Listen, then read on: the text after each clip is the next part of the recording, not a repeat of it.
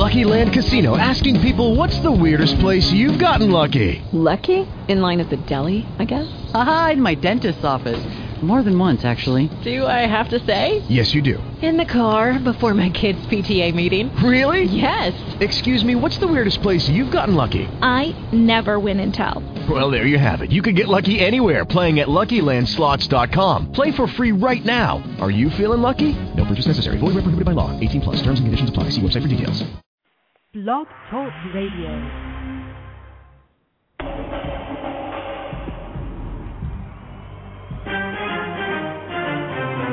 This is Our Common Ground, Alternative Activist Empowerment Talk Radio, speaking truth to power and ourselves.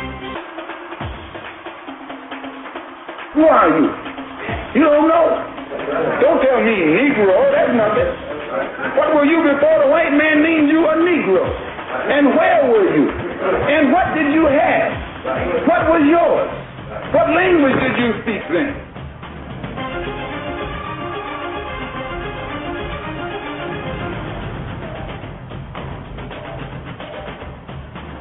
As you honor our forefathers and foremothers, I urge you to honor our living heroes.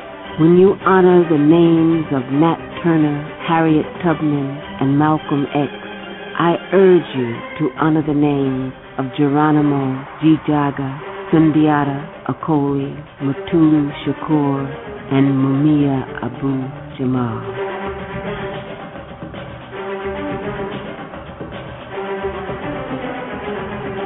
America's chickens coming home to roost. Violence begets violence. Hatred begets hatred. And terrorism begets terrorism. Our Common Ground, speaking truth to power and ourselves. I'm Janice Graham, and I'll be listening for you. Thank you for being with us. Stay tuned. And here we are, live from the studios of Our Common Ground in Uptown Beantown. Thank you for being with us. This is Our Common Ground, speaking truth to power and ourselves, transforming truth to power, one broadcast at a time. Thank you so much for being with us. I did miss you last week. I certainly did.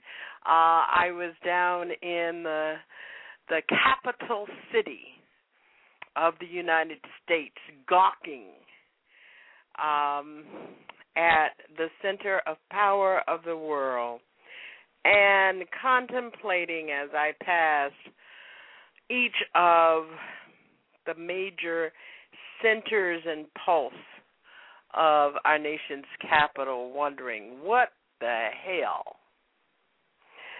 I'm amazed at how rapidly we have become the laughing stock of the world in this game called democracy. Tonight at Our Common Ground, you are not going to be disappointed. Our guest is Chauncey deVega. He is the mysterious Chicago-based Mr. deVega. He writes for Alternet and Salon. He is the founder of the blog and the tribe, We Are Respectable Negroes. Chauncey deVega is a pseudonym. His autobiographical framework poses that he is a race man in progress and occasionally a bit cynical.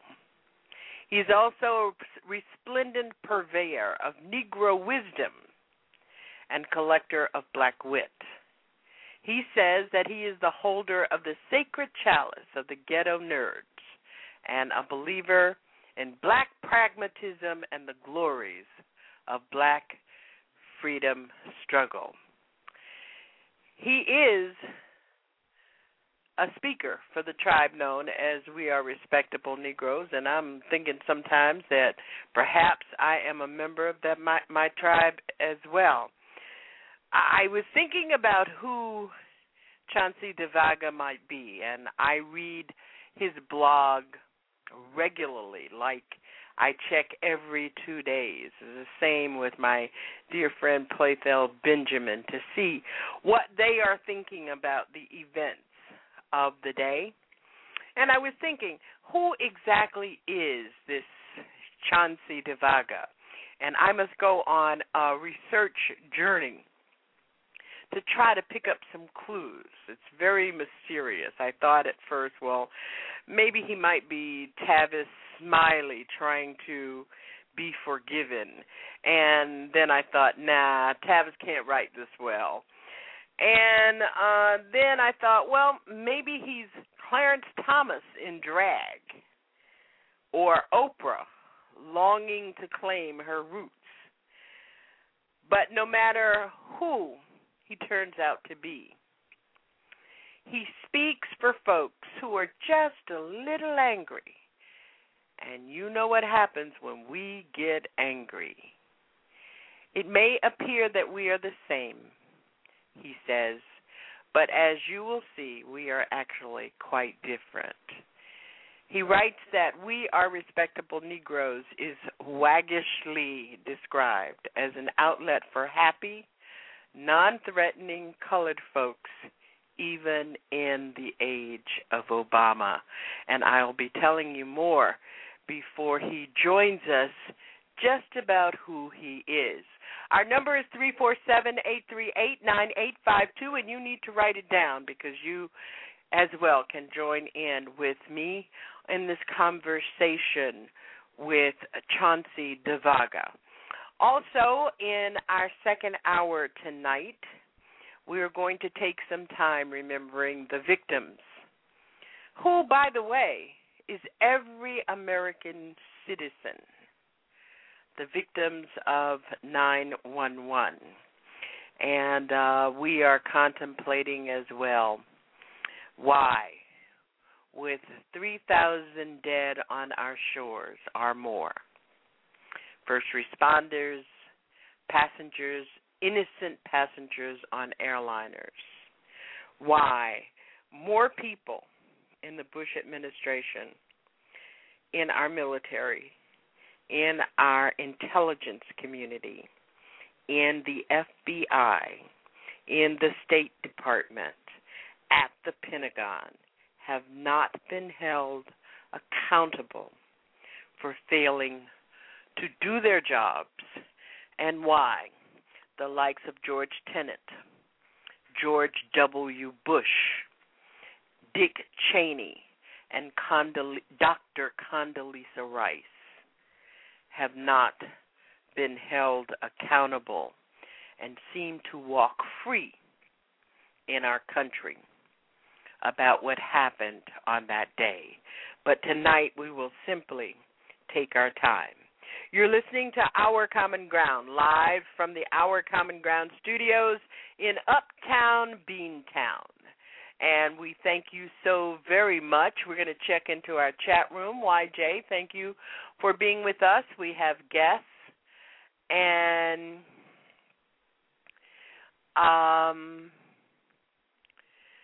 I don't understand Mr. Alpho,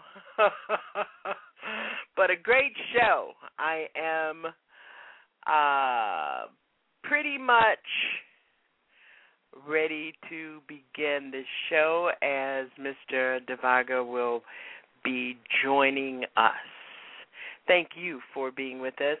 Alpha, it was a great show at TruthWorks Network, and we do want to remind all of you that TruthWorks Network runs on Monday, Wednesday, and Saturday. Monday with Power Views, and on Wednesday, Architects of Change, and on Saturday afternoon at 3 p.m., the Alpha Show, It's Just Damn Politics.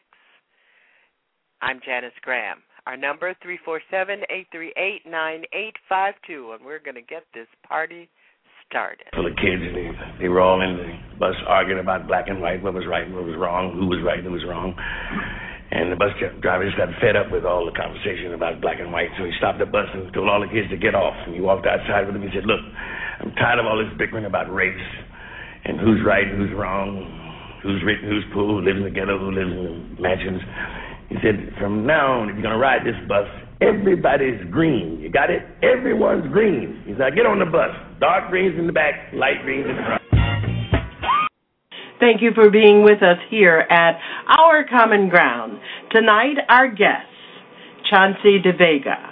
He is a contributor at Alternate and Salon.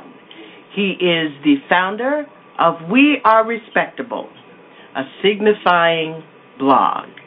And he'll be with us talking about issues, events, and people. I'm Janice Graham. Thank you for being with us. I'll be listening for you. Said the signifying monkey to the lion one day, hey, there's a great big elephant down the way. Going around talking, I'm sorry to say, about your mama in a scandalous way. Yes, he's talking about your mama and your grandma too. And he don't show too much respect to you. Now, you weren't care, and I sure am glad, 'cause what he said about your mama made me mad. Signifying monkey, stay up in your tree. You are always lying and signifying, but you better not monkey with me. The lion said, yeah, well, I'll fix him. I'll tear that elephant limb from limb. Then he shook the jungle with a mighty roar, took off like a shot from a 44. He found the elephant where the tall grass grows and said, I come to punch you in your long nose. The elephant looked at the lion in surprise and said, boy, you better go pick on somebody your size. But the lion wouldn't listen. He made a pass. The elephant slapped him down in the grass. The lion roared and sprung from the ground, and that's when that elephant really went to town. I mean, he whipped that lion for the rest of the day, and I still don't see how the lion got away. But he dragged on, more dead than alive, and that's when that monkey started his signifying jive. Signifying monkey, stay up in your tree. And we thank you again for being with us here tonight at Our Common Ground. Our number is 347-838-9852, and later on in this broadcast, we're going to be talking with Chauncey deVega. He is a failed polymathist, a race man in progress, and contributor to Open Salon, and We Are Respectable Negroes. You have probably heard him on the Ed Schultz Show and Fire of Ring Radio. He has written a number of very important pieces on the issue of race in America, and we want to talk with him about those. If you're just joining us, you should know that he remains anonymous for now, but there will be clues, I suppose, morsels of information that friends and maybe even enemies, he says, can use to find out his government name. His writing has appeared in prominent media venues such as the New York Times, the Atlantic Monthly, and The Root. He recently made headlines with his criticism of Herman Cain's speech to the National Conference of the Conservative Political Action Committee, CPAC. deVega's essay posted at Warren and Alternate unleashed a firestorm of criticism that lasted nearly a full week as prominent conservative commentators circled their wagons around Mr. McCain. Of the vitriolic unleashing of racist and hateful responses as a result of the election of President Barack Obama, deVega wrote, the Tea Party GOP's love of depicting Barack Obama as an ape or gorilla is not simply an outlier or interesting curiosity and artifact of old-school racism.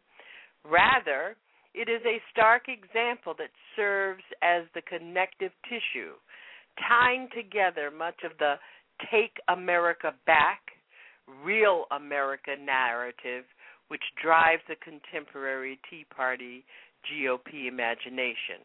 He writes of his own black privilege in the age of Obama. I know that my race is always an asset and never a liability.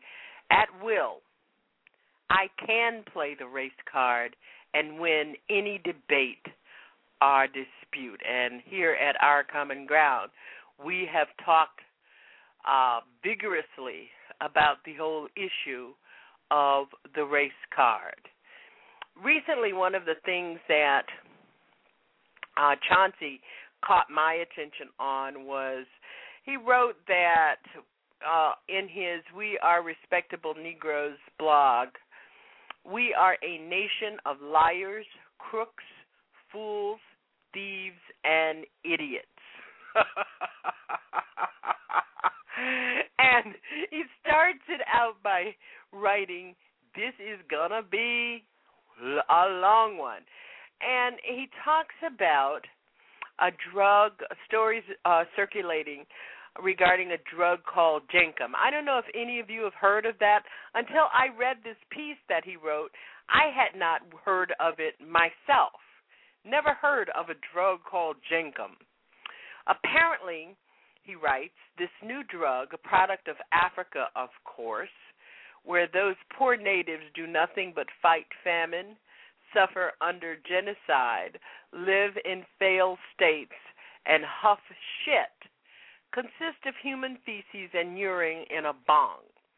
Here, the user would take a hit by inhaling the noxious fumes generated by this ungodly concoction. He goes on to say that apparently Jenkem, which had been reported by Fox News, has now been debunked. But the idea rang true for a basic reason. People are lazy, stupid, and will try anything once. Moreover, he writes, this kind of huffing shit stuck with me because it seemed the perfect metaphor for these good old United States. We are a nation of, among other things, former slaves, tax evaders, and cast-off immigrants. More or less, all of us, myself included, have drunk the Kool-Aid, eaten that shit sandwich, and smelled those fumes generated by the American mythos of freedom, equality, and opportunity, or at least the hope that the American creed can one day be made real. More broadly, human beings believe what we want to believe in a way and at a time that is most convenient to us. As a respectable Negro, I focus much of my attention on those black and white shift huffers who hit that Jenkem bong and spend their time on high-profile issues that are ultimately of little concern, but that nevertheless cause harm to our lifelong crusade for human justice, dignity, and black progress. Now, YJ, I'm going to ask you, does that not sound like I wrote that? And I promise you, I did not write that. Those are the words of our guest tonight, Chauncey deVega, Mr. Anonymous. And I think we have him with us. Chauncey, are you there? Chauncey? Well, I suppose that's not Chauncey. Let's try this other one. Chauncey deVega, are you there? Yes, I am. How are you? Oh, good. Thank you. So good to have you at Our Common Ground. I'm just sitting here trying to figure out how you sniff and huff Jenkem. Well, I've never tried it, but I have heard of it. And if I did use it, I certainly wouldn't confess. And I also have suggested that you might be Tavis Smiley in Trying to Write, or Clarence Thomas in Drag. Well, the first one will be a compliment because I wish it. Pardon me? Am I off course? There's a third option there. The first person would be great to be because I could have that long money. But you can give me all the money in the world to be Clarence Thomas. I have too much self-respect and personal dignity. Okay. Okay. Now, I've explained to our audience that you speak on behalf of the tribe of respectable Negroes. And I'm suggesting to them that at least weekly they run over to We Are Respectable Negroes and get a dose of open, what I call open and chartered reality. Tell us how this all started. Where did Warren come from? And as I said, first of all, I just want to reiterate that thanks for having me on the show. It's always appreciated and get a chance to speak to new folks and reach out on the Internet, on TV, and on radio. But Warren really got its start a few years ago, and I don't know where the time has gone. It was me and two very, very dear colleagues were sitting around, and we would daily read the different websites, be it The Root, be it Ta-Nehisi Coates' website, which I'm a huge fan of, that everybody should be going to at least 2 or 3 times a day, Jack and Jill Politics and other sites. And my friends and I said, you know what? We can do this too. And a lot of, life success and fortune and luck is just sort of putting your foot in the pond. Because a lot of the things that we talk about in private, black folks and brown folks and others, in our homes, in our barbershops, in our hair salons, with friends and on the bus and in the taxi cab, really isn't reflected in the public discourse. There's a whole lot of diversity in black political thought, and we're not necessarily, as I like to joke, Obama bots on one side or, strictly black conservatives on the other. As I like to tell folks when I talk to them, for example, on the Ed Schultz Show or on Ring of Fire, I tell people, I'm a black pragmatist.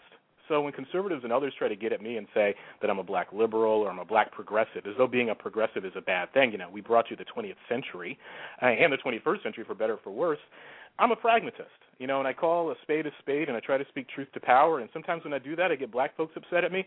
More often than not, when I do that, I get some white folks upset at me. But the truth is my first priority and my first allegiance, and that's where Warren got its start. A bunch of friends chatting and talking, and 3 years later, we're still here. Well, I think that I don't have to go to Ancestry.com to figure out that I'm from the tribe of We Are Respectable Negroes. Sometimes my friends even say that I hail from the Boulé. So I understand exactly, my brother, where you are coming from. One of the most interesting things, though, that I do want to ask you about is why you chose to be anonymous. Anonymity, and I actually talked to somebody about this during the Herman Cain saga, which I'm sure we're going to spend some good time talking about.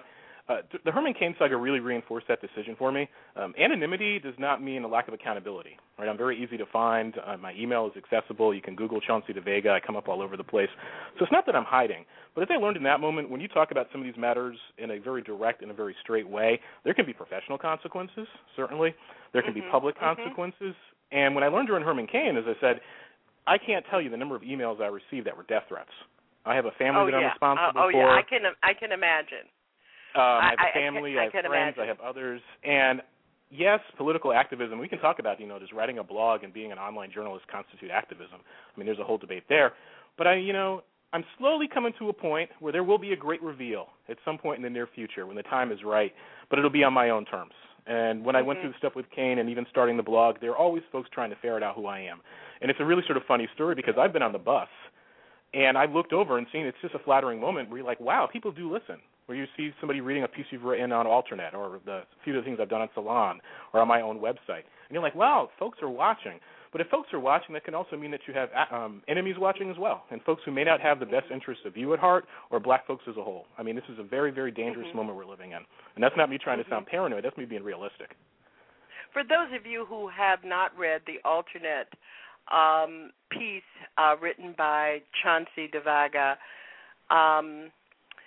the title is Black History Month is Herman Cain playing the race minstrel for CPAC. And I thought that you were right on, especially when you wrote when race minstrelsy, and I am a person who grew up in Jim Crow South, and I remember Silas Green. So I know what race minstrels are.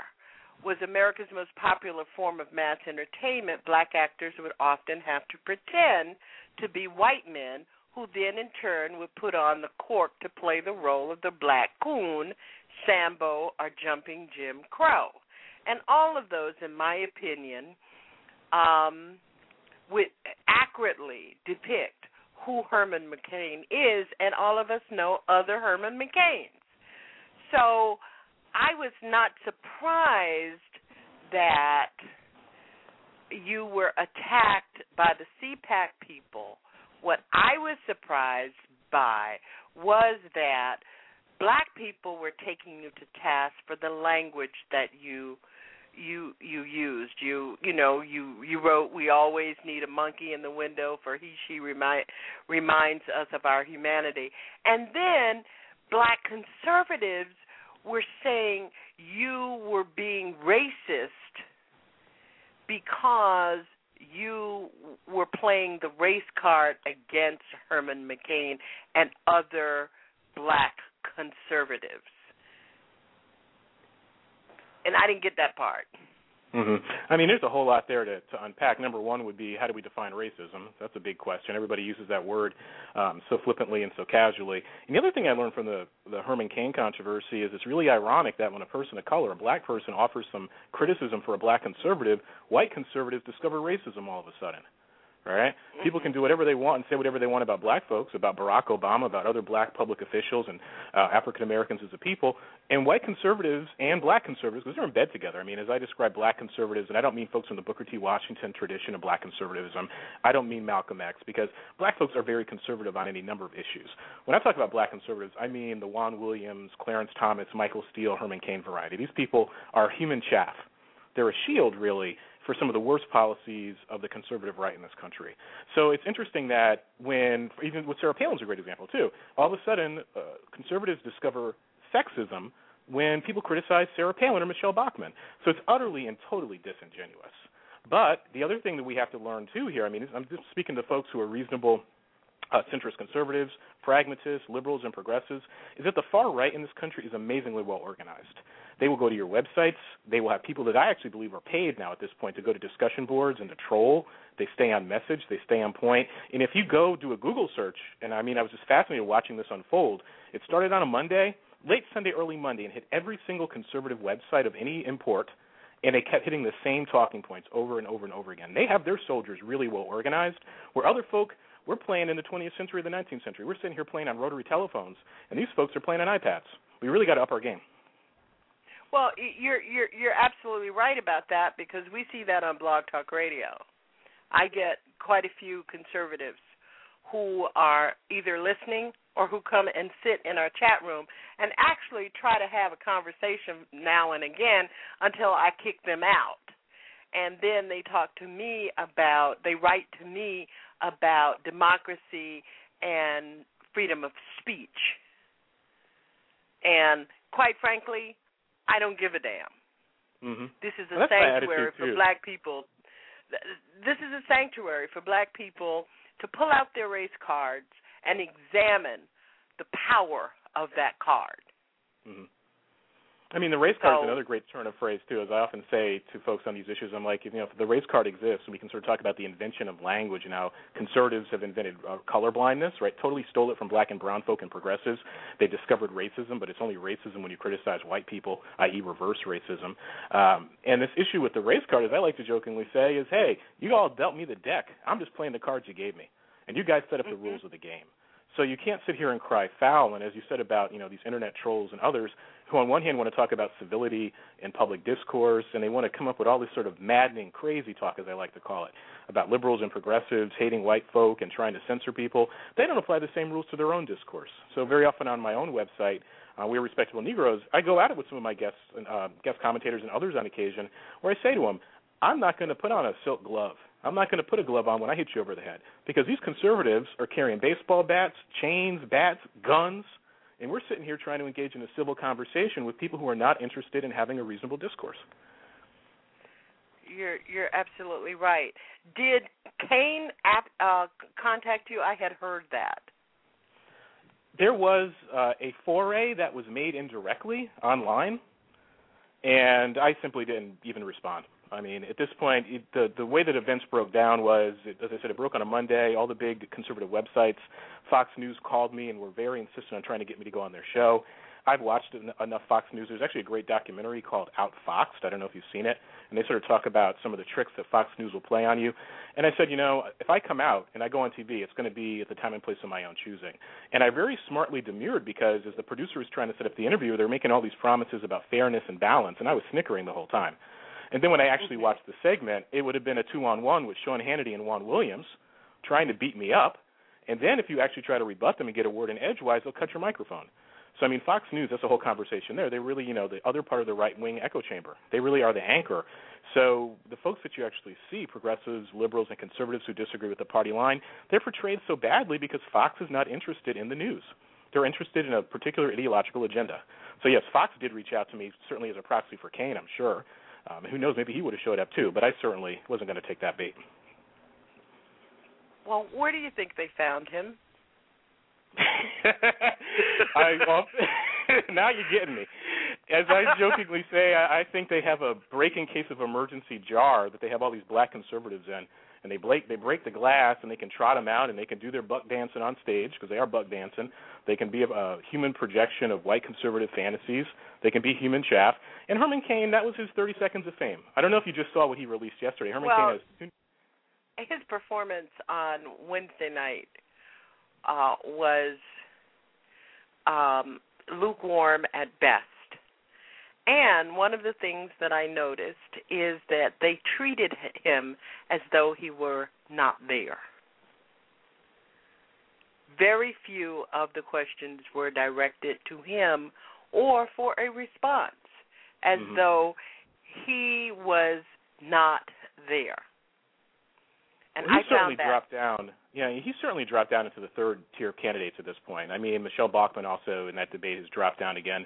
Yes, she's going for the Christian Dominionist flag just like Perry is, but that was really about the Rick Perry, Romney show. But I think, the thing that really embarrassed, I almost felt bad for Herman Cain. When he went on MSNBC afterwards, I've never seen somebody be so embarrassed in my whole life. I almost felt bad for him. Did you see the interview? No, I didn't. It's worth watching. I have it on the website. It's been circulating on the Internet. So Herman Cain gets up there. They give him a good 10 or 15 minutes on MSNBC, and he couldn't answer basic policy questions.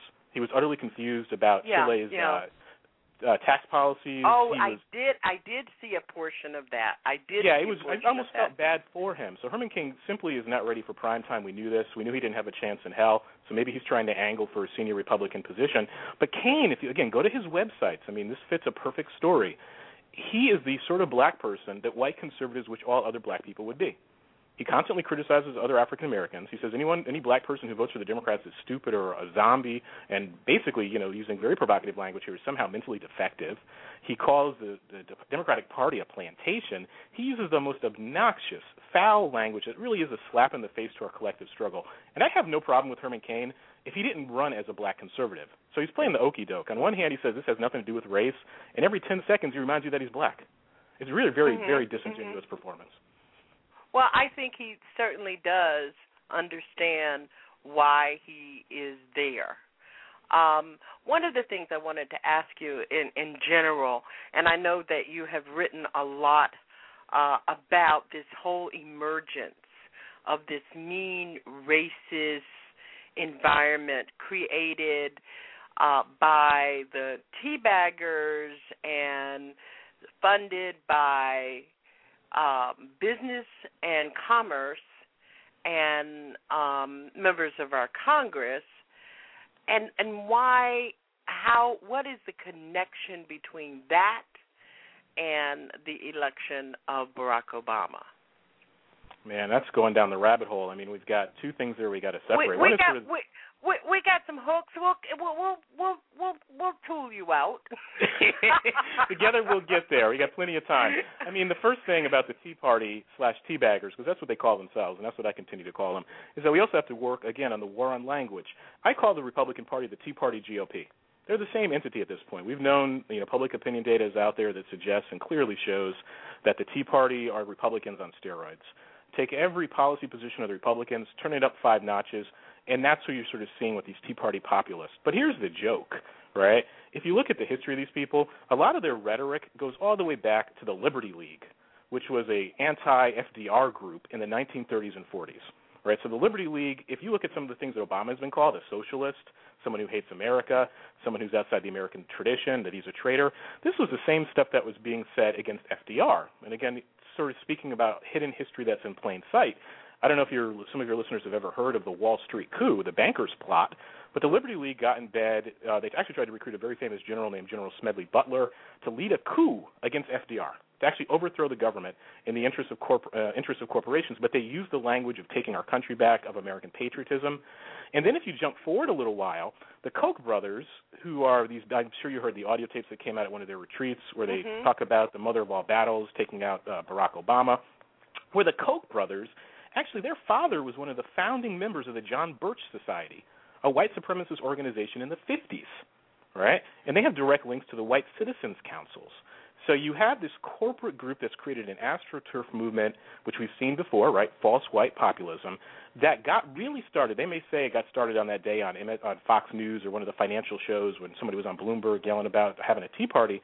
But the animus against Obama really was the trigger. His election is the trigger for the Tea Party because they were notoriously silent during the Bush administration. But then, as you said, the riddle then becomes, we know Obama is a corporate president, right? He's a president who happens to be black. He's not a radical. Radicals don't get elected president of the United States.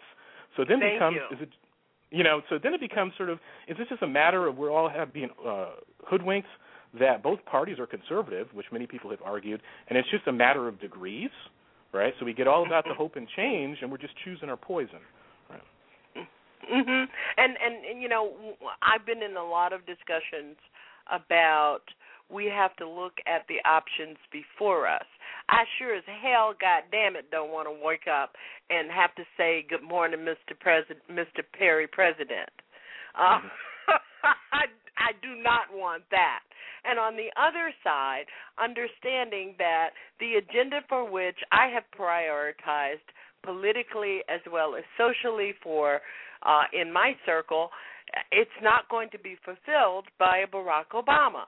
You look at his history in Illinois. You look at the kinds of developments that the results of his community development and organizing in Chicago. It's not going to happen. There is something about going to Harvard Law School that somehow singes your past for people of color. So, and I say that delicately. So I think that people are not being pragmatists, and tonight, Chauncey, what I want to do is to invite all of our people in our audience to come into the tribe of We Are Respectable Negroes and be pragmatists about where we are. Because we all know what the real deal is, that it's Tweedledee and Tweedledum before us. So what we have to do is go off and build our own little agenda and move from there, using and identifying exactly what power we do have. And what we have always had is the power of the barometer, of the moral barometer in this country. We can embarrass the hell out of folks. And one of the things that we haven't been doing is we've been waiting. Damn, I have never seen so many black people standing in line before in my life. And we're just standing in line. One of the things I wanted to talk to you about, and I know that you did some writing about the Shirley Sherrod incident. And I always look at the Shirley Sherrod incident in terms of another person, and that's Bertha Lewis at Acorn, and how this Congress, without protest, without angry mobs showing up at the Capitol, just destroyed two of the voices that give us reprieve on the political landscape. One was Shirley Sherrod, who was working with the black farmers. And most people do not connect that particular political iceberg with what happened with her and why she was in so much, why a supervisor in the government stands up and tells her, we want your resignation. I have never heard of a federal employee being asked for a resignation ever unless they were appointed. The other is that Acorn destroying the infrastructure for black activism and poor people's activism across the country. What's your take on that? There are three elements there that are connected. One would be sort of thinking about the decline of journalism in this country. We've always had, yellow journalism, and we've had journalists of varying stripes. But, my takeaway with Shirley Sherrod, quite simply, was Big Hollywood, the website with Breitbart, and his spin masters, they selectively edited the video, right? They made her look like she was someone that she wasn't. And the reality of it was there are no consequences, right? You can slander, you can lie, you can get your news on Fox, you can circulate it around the right-wing echo chamber because it plays into a bigger narrative about white anxiety in this moment. Yes, here's another historical irony. White folks have been talking about being oppressed in this country when they had slaves. If you read some of the papers from the Jim Crow South and rather the slaveocracy, you had white folks who were benefited from Jim Crow and slavery saying, my God, we're being oppressed. But now that you got a black president, the symbolism is too much for some to handle. So under every rock around every corner, there's a member of the new Black Panther party standing there with a stick looking silly. There's a black bureaucrat who wants to deny white people their opportunities. There's a Ricky case with the New Haven firefighters that Pat Buchanan wails and howls about white people being oppressed. So on one hand, we're up here being concerned about truth. We care about integrity. We say to ourselves, my God, and I'll say all reasonable people across the color line are like, my God, something stinks about the Sherrod thing, about how this woman was depicted in this way, how they lied about her. But the powers that be, they're not interested in truth. They're interested in political expediency. So just like my brother Michael Eric Dyson said, he's like, Obama runs from race like a black teenager runs from the cops. Obama is race averse. He's controversy averse. He's a consummate centrist. So when he's given a choice, because he takes our support for granted, of betraying black folk and turning his back on us or using us as a step stool, right, to try to advance some centrist position, he'll do it in a second. And he'll do it without regret, and he'll do it without any sense of compromise being problematic. So there's one element there. But, you're absolutely right about the Pigford case, which is actually the legal case around the firefighters' lawsuit against the USDA, right? And that was interesting, too, because the Pigford case was actually supported. The settlement was supported by Newt Gingrich. So the USDA was found that it was systematically discriminating against women who applied for these grants and loans, African Americans, Latinos, and other folks. They had a huge settlement, and if you go and look at the right wing, you got to put your hand in their pulse. In their mind, the way they framed it was reparations. So any justice claim, even if you have been treated unfairly by your own government, is now something to do with reparations. And then taking on Acorn, that's, again, old politics. The big question I think we have to ask ourselves as African Americans, as Latinos, as working class and poor people, as progressives, is what has happened to black politics? Because the civil rights vision is dead. That's been dead for about 40 years. I'd even double down and say the irony of the age of Obama is that black politics are dead. Where's our radical vision? Where's our freedom struggle? Yeah. Where is our freedom struggle? That is an acute and critical question. You're listening to Our Common Ground at Blog Talk Radio. Our guest tonight, Chauncey deVega, Mr. Mysterious, Chicago-based deVega. He is a writer for Alternet and Salon and founder of the blog We Are Respectable Negroes, Warren, and we're going to be talking with him more about Van Jones and Valerie Jarrett. Who are these people? Voter suppression and an increasingly itchy kind of police state in America. We're going to take a break. Our number is 347-838-9852, and you can talk with him as well. Chauncey, we're going to take a break, and we'll be right back. You're tuned to Our Common Ground. I'm Janice Graham, and I'll be listening for you, speaking truth to power and ourselves. 20 years, broadcasting black, bold, and brilliant. Thank you for being with us.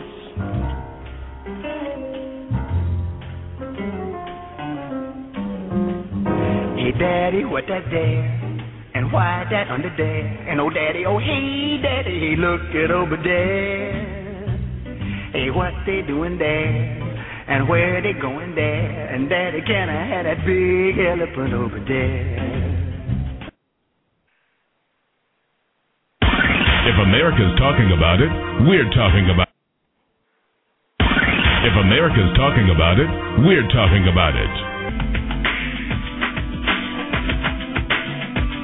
You're listening to Our Common Ground with Janice Graham.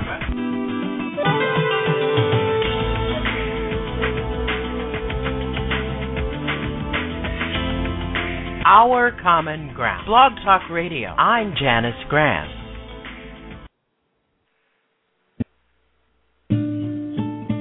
My mother shaped me as an actor, as a musician, as a human being. So when she was diagnosed with colon cancer, it was like our entire family got cancer. And she died when she was only 56, so this is personal. And hopefully my heartbreak is your wake-up call. You can prevent colorectal cancer. If you're 50 or older, get screened. Screening saves lives. And thank you for being with us. We want to remind you that we have friends in independent media. One of them is Enter the Lion's Den. Join Lions X on Monday, Wednesday, and Fridays, 9 p.m. to 11 p.m. for good, solid Black Talk Radio. Our guest tonight is Chauncey deVega. And we have been talking about a number of issues, and we welcome your calls at 347-838-9852. We're going to go to 248, Chauncey. I have no idea what this area code is, but this person's been hanging on for a while. You're on Our Common Ground with Chauncey deVega. Thank you for joining us. I respect you. How are you doing? I'm good, but you have to come to the phone and get off the your show, by the way. Thank you very much. You hear me? Are you there? No, someone you're on away from the phone, or can you hear me? Yes, I can hear you. Okay, something wrong with my phone there for a second. No, I am a frequent follower of Chauncey. I blog on his site a lot, and he's just a brilliant, one of the young geniuses, one of the young icons in the marketplace. Agree. Yeah, Thrasher's my name. Thank you for saying that. I absolutely How you doing, Brother Thrasher? Hey, how you doing, Chauncey? And it's always nice to finally get to chat over all these years. Always support. Yeah, and what I like about Chauncey is that he's fearless. But he's also capable of taking a blow and delivering a blow. And I admire that maturation and that ability to not only educate and elevate, but also surrender his ego when it's appropriate. And I don't see that in a lot of black men, especially young black men, because I think Chauncey's much younger than me. But I really admire that. And more importantly, in this new internet era, in this whole digital era and messages coming from out of the sky, it is so critical that we have a vehicle and a voice like yourself, as well as Chauncey, in both of these arenas. So he is truly, and I'm not just stroking him to be stroking him, I think both of you guys are iconic, but I like the written word myself, because to me the written word has a lot of footprints, whereas verbal stuff has a memory gap, amnesia. People get amnesia with verbal stuff, but when people like Chauncey put it to writing, it has a legacy of footprints that you can track down, you can, cut and paste and put it places and things of that nature. So I just admire him, and I hope, I used to chide him a lot that I hope he reveals himself. But having been in a lot of death threats myself and blackouts and being blackballed, I do understand why he doesn't want to do that. I really do, Chauncey. Trust me, I understand that. But the thing I'm worried about, and I'll be quick, is that what I have perceived the last 2 years is what I call acute Negrophobia. And it seems to really, I'm more concerned now than ever before that with this high-tech gadgetry we have and this incredible technology from the internet, I'm not a conspiracy or a paranoid brother at all, But I am concerned about the plight of black activists and black intellectuals. I do think that if there's another 9/11 event, our personalities and our personas are at risk. And I do believe that the government will knowingly, or maybe even unknowingly, seek to silence us. And they'll do that in a number of ways. But more importantly, I think with the Patriot Act being one way, I think the Patriot Act, if something else happens, the Patriot Act will get real acute. And there will be a silencing and censorship, and even, again, I'm not a paranoid conspiracy buff at all, but I do think that the government will make arrests and start really clamping down on personalities. And I wish I had gone anonymous, but I'm all over the map now, so I guess I'll find out who I am. But I don't get to hide. You're spot on. I mean, but again, history is our best teacher here. Everybody remembers COINTELPRO. So why would you think that COINTELPRO ever stopped? And I mean, there was a great series that the Washington Post ran a few months ago called Top Secret America, which is basically about the rise of the national security state. And we also know that the Obama administration, look what happened in the Arab Spring, look what almost happened in Iran, what's going on in China, that the powers that be, and this is international, this is about global power. This isn't about the nation state. Well, the NYPD has the CIA working. The NYPD has the CIA working for them, which violates the CIA's charter. Yeah, and again, like we were talking about the moment about black politics and where's our freedom struggle, where's our common sense approach to citizen activism, right? Is it that we're exhausted? Is it that we're tired? Is it that people don't literally know what to do? Or is it that they're so distracted by Facebook and Twittering and our age of narcissism that they don't have the good sense to realize that the CIA was violating any number of laws, spying on fellow Americans? So where's the outrage? There's no protest, so there's no consequence. Exactly. You know, one of the things about this anonymity thing, people say to me, why do you have so many names? I have so many names for a very good reason. Each name designates a zone that I have to live in. Well, I deliberately chose not to do that, though. I wanted the people to know exactly what I didn't, and I respect both of you. But I've deliberately chosen a different tact of wanting to be right out in front and chose use my legal name in all of my writings and so forth, because I fear no man. That's just me, but I understand other people though. Yeah, and some of it has to do with your professional undertaking. Agreed. When I first started broadcasting 20 years ago, and decided that it had to be bold and it had to be black and it had to be upfront and it had to really be a strong line and sanctuary for black people to talk real truths, what I call the black truth of events. Yeah. That I had to use another name because I was a consultant. Yeah. Well, and I couldn't get the two things mixed up. Right, I understand. You know, so I understand that. But you've asked some very profound questions. And by the way, you sound so much like Ron Walters. I was startled there for a minute. Well, I appreciate the compliment. I really admired him. I did. He was a great man. So thank you. I appreciate that. But one of the things that you asked, 3 questions that are so critical. And one is, are we Twittering and Facebooking ourselves into a corner? And the other is, where are we, or have we become negritized to the extent that we have not only no voice of protest and resistance, but we have no thoughts about protest and resistance because we are either afraid or we are too comfortable or we feel that we are helpless in the place that we find ourselves. And I think that when you ask those questions, we tend to ask those as a full thought rather than dissecting them separately. And one of the things that I love about Chauncey's writing and his blogging is that he takes one little piece and he analyzes and dissects it at a time. But we do need to ask that question because I call this alternative activist empowerment talk radio, and since I've been on the internet broadcasting, it doesn't seem to be that way. What I encourage people to do is to transpose all of what we talk about each week into something that is local, because we just can't take a bite that's so big that we can't chew. And I think that's where people are paralyzed.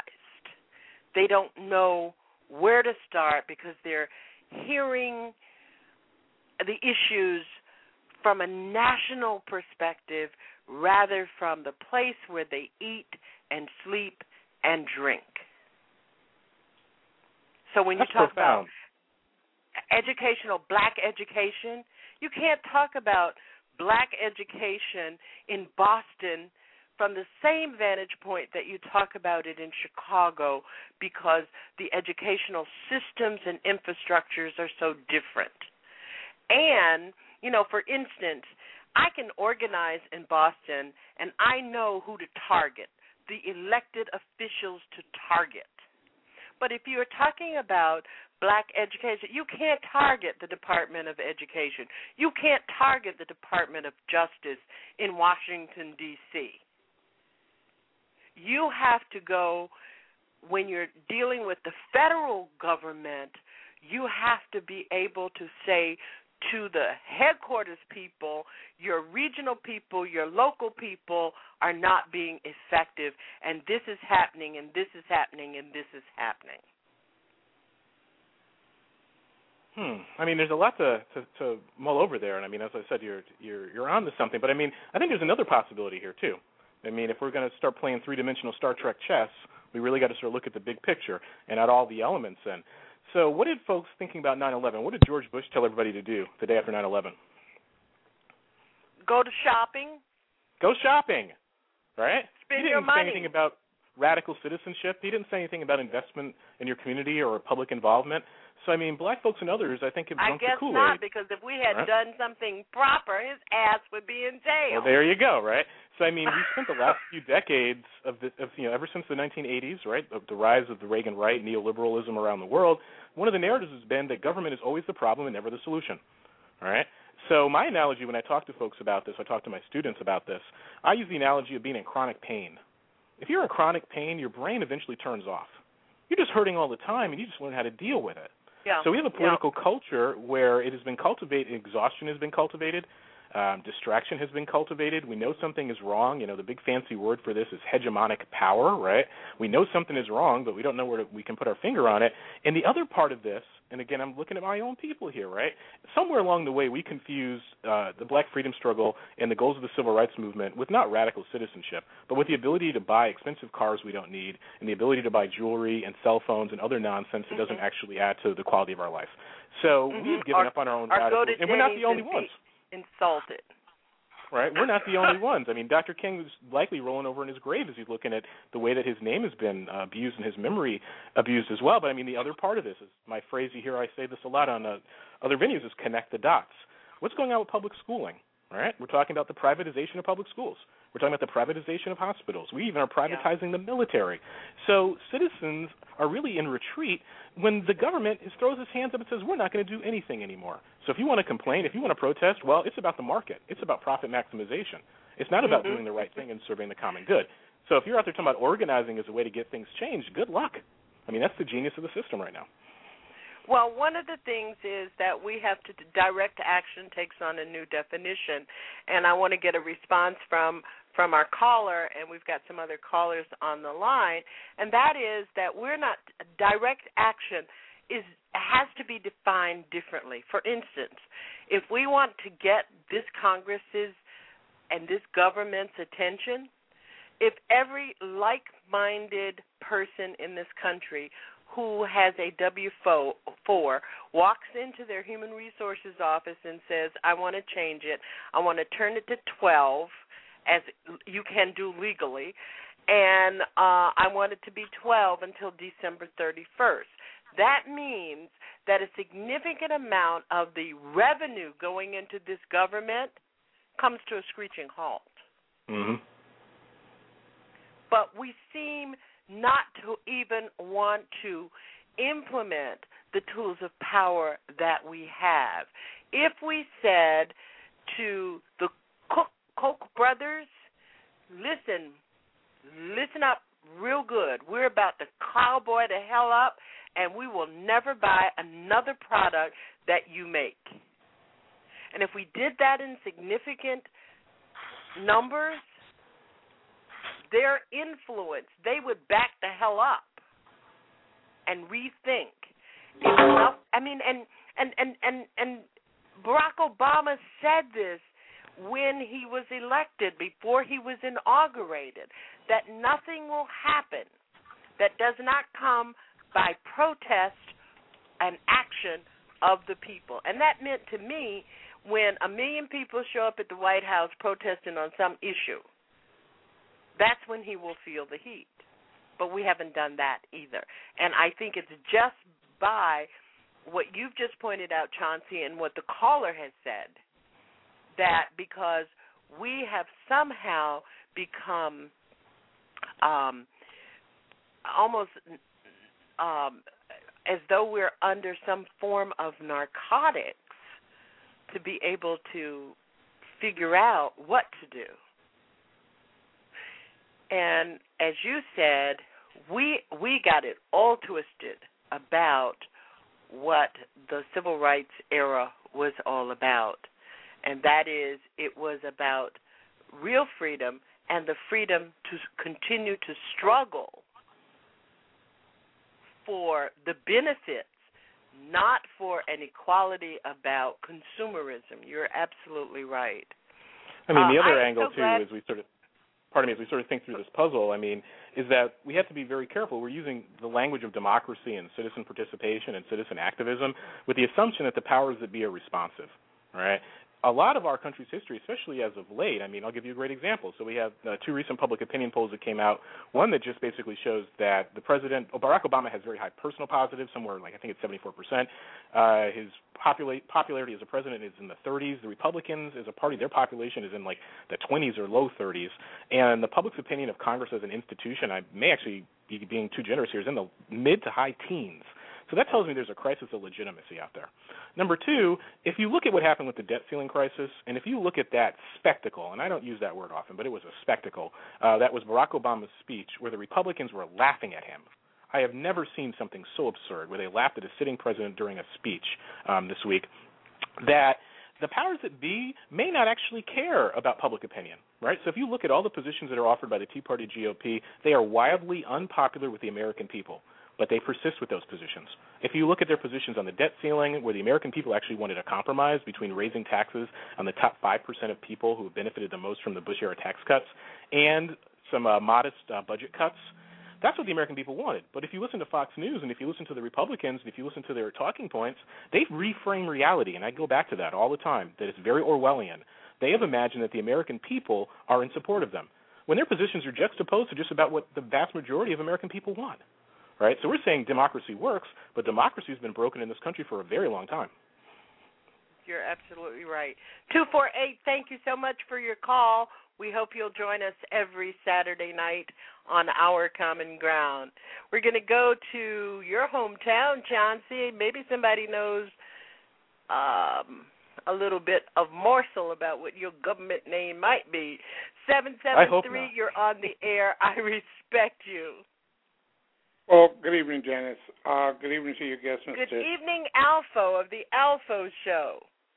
I've been listening, and you're absolutely, I mean, what Mr. deVega has pointed out and acknowledged a lot of the things that I've said. You know, you get to a point, and this country, this democracy, has gotten to a point of, you know, this upside-down thought. First thing they do is they co-opt the media.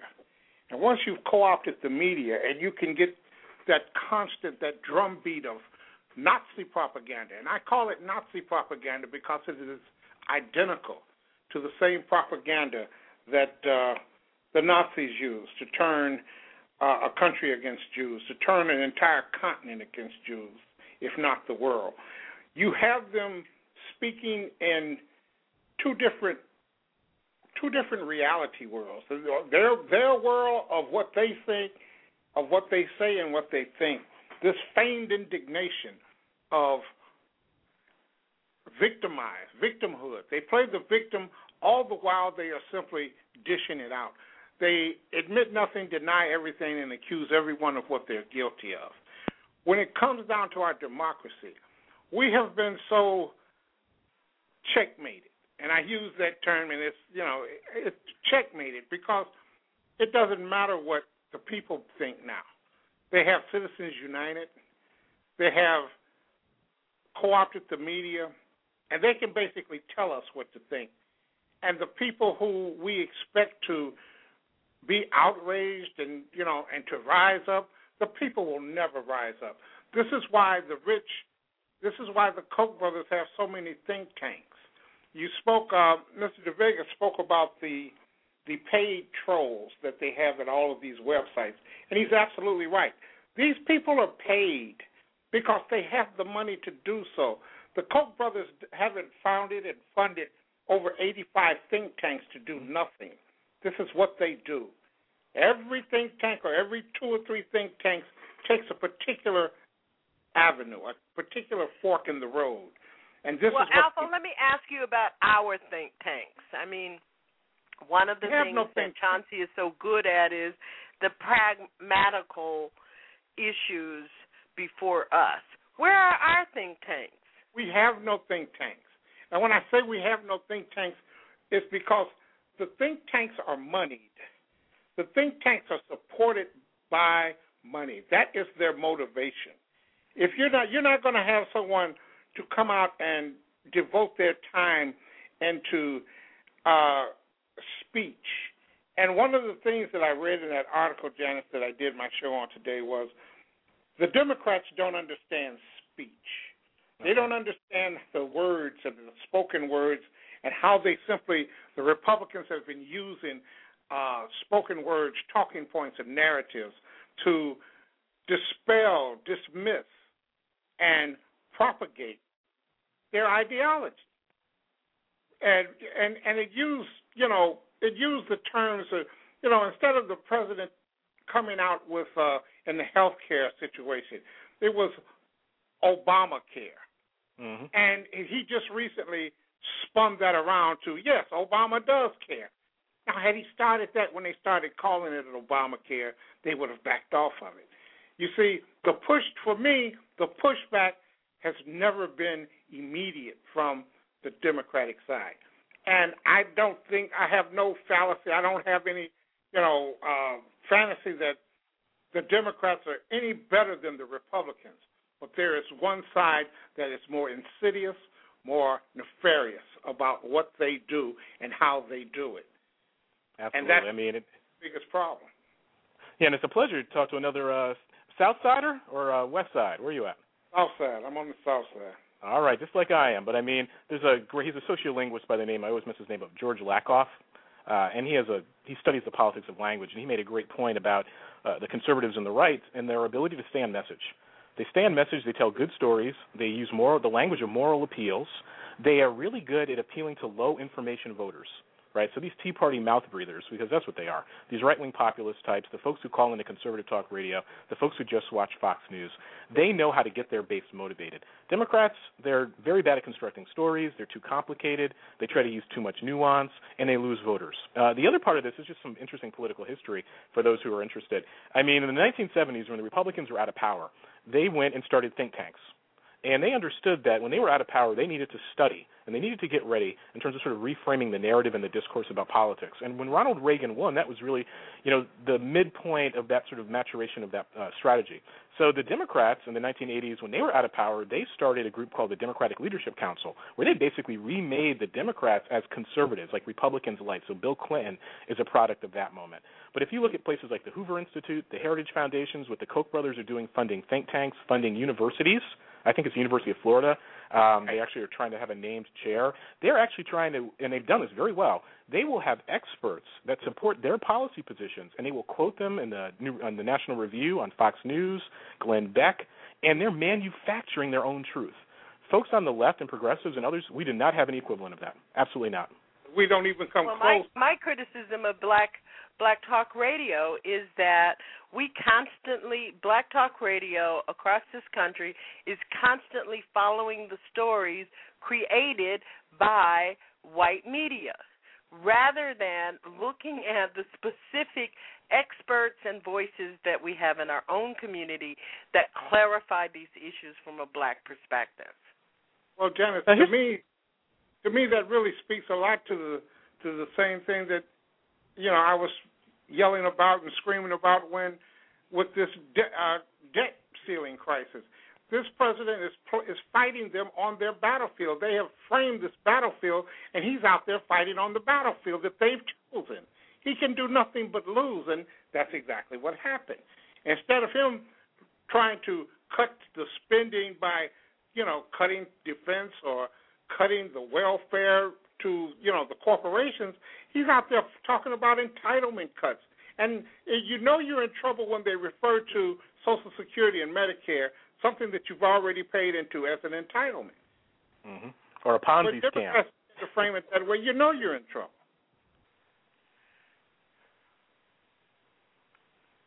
We are in trouble. There is no doubt about it. We are in deep. What we always say, we've got a deep doo-doo smoothie going on here. It's a doo-doo smoothie. A what? It's a doo-doo smoothie. Yes, a doo-doo smoothie. on a very... And it as though we're buying into it that this is the norm.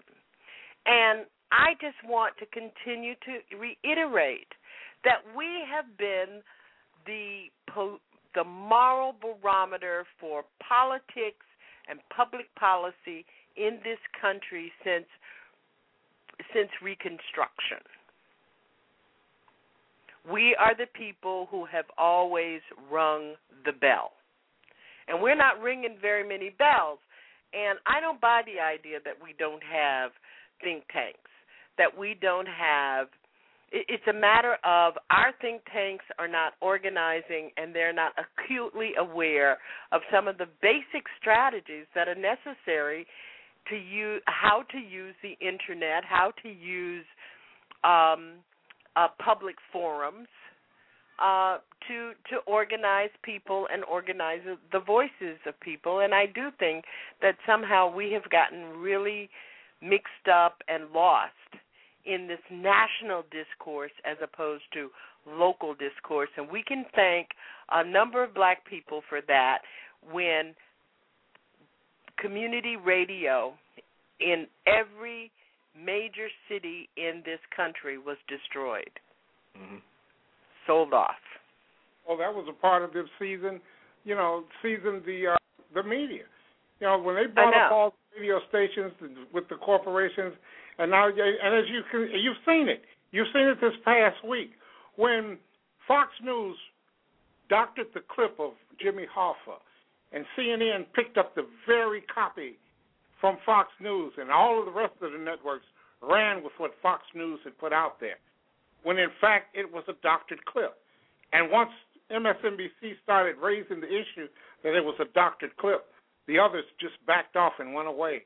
There was never an apology. There was never some type of I'm sorry from Fox News, but because the other media outlets were not going to challenge them on it. This is how Rupert Murdoch has gotten away with his News Corp deal on the other side of the pond.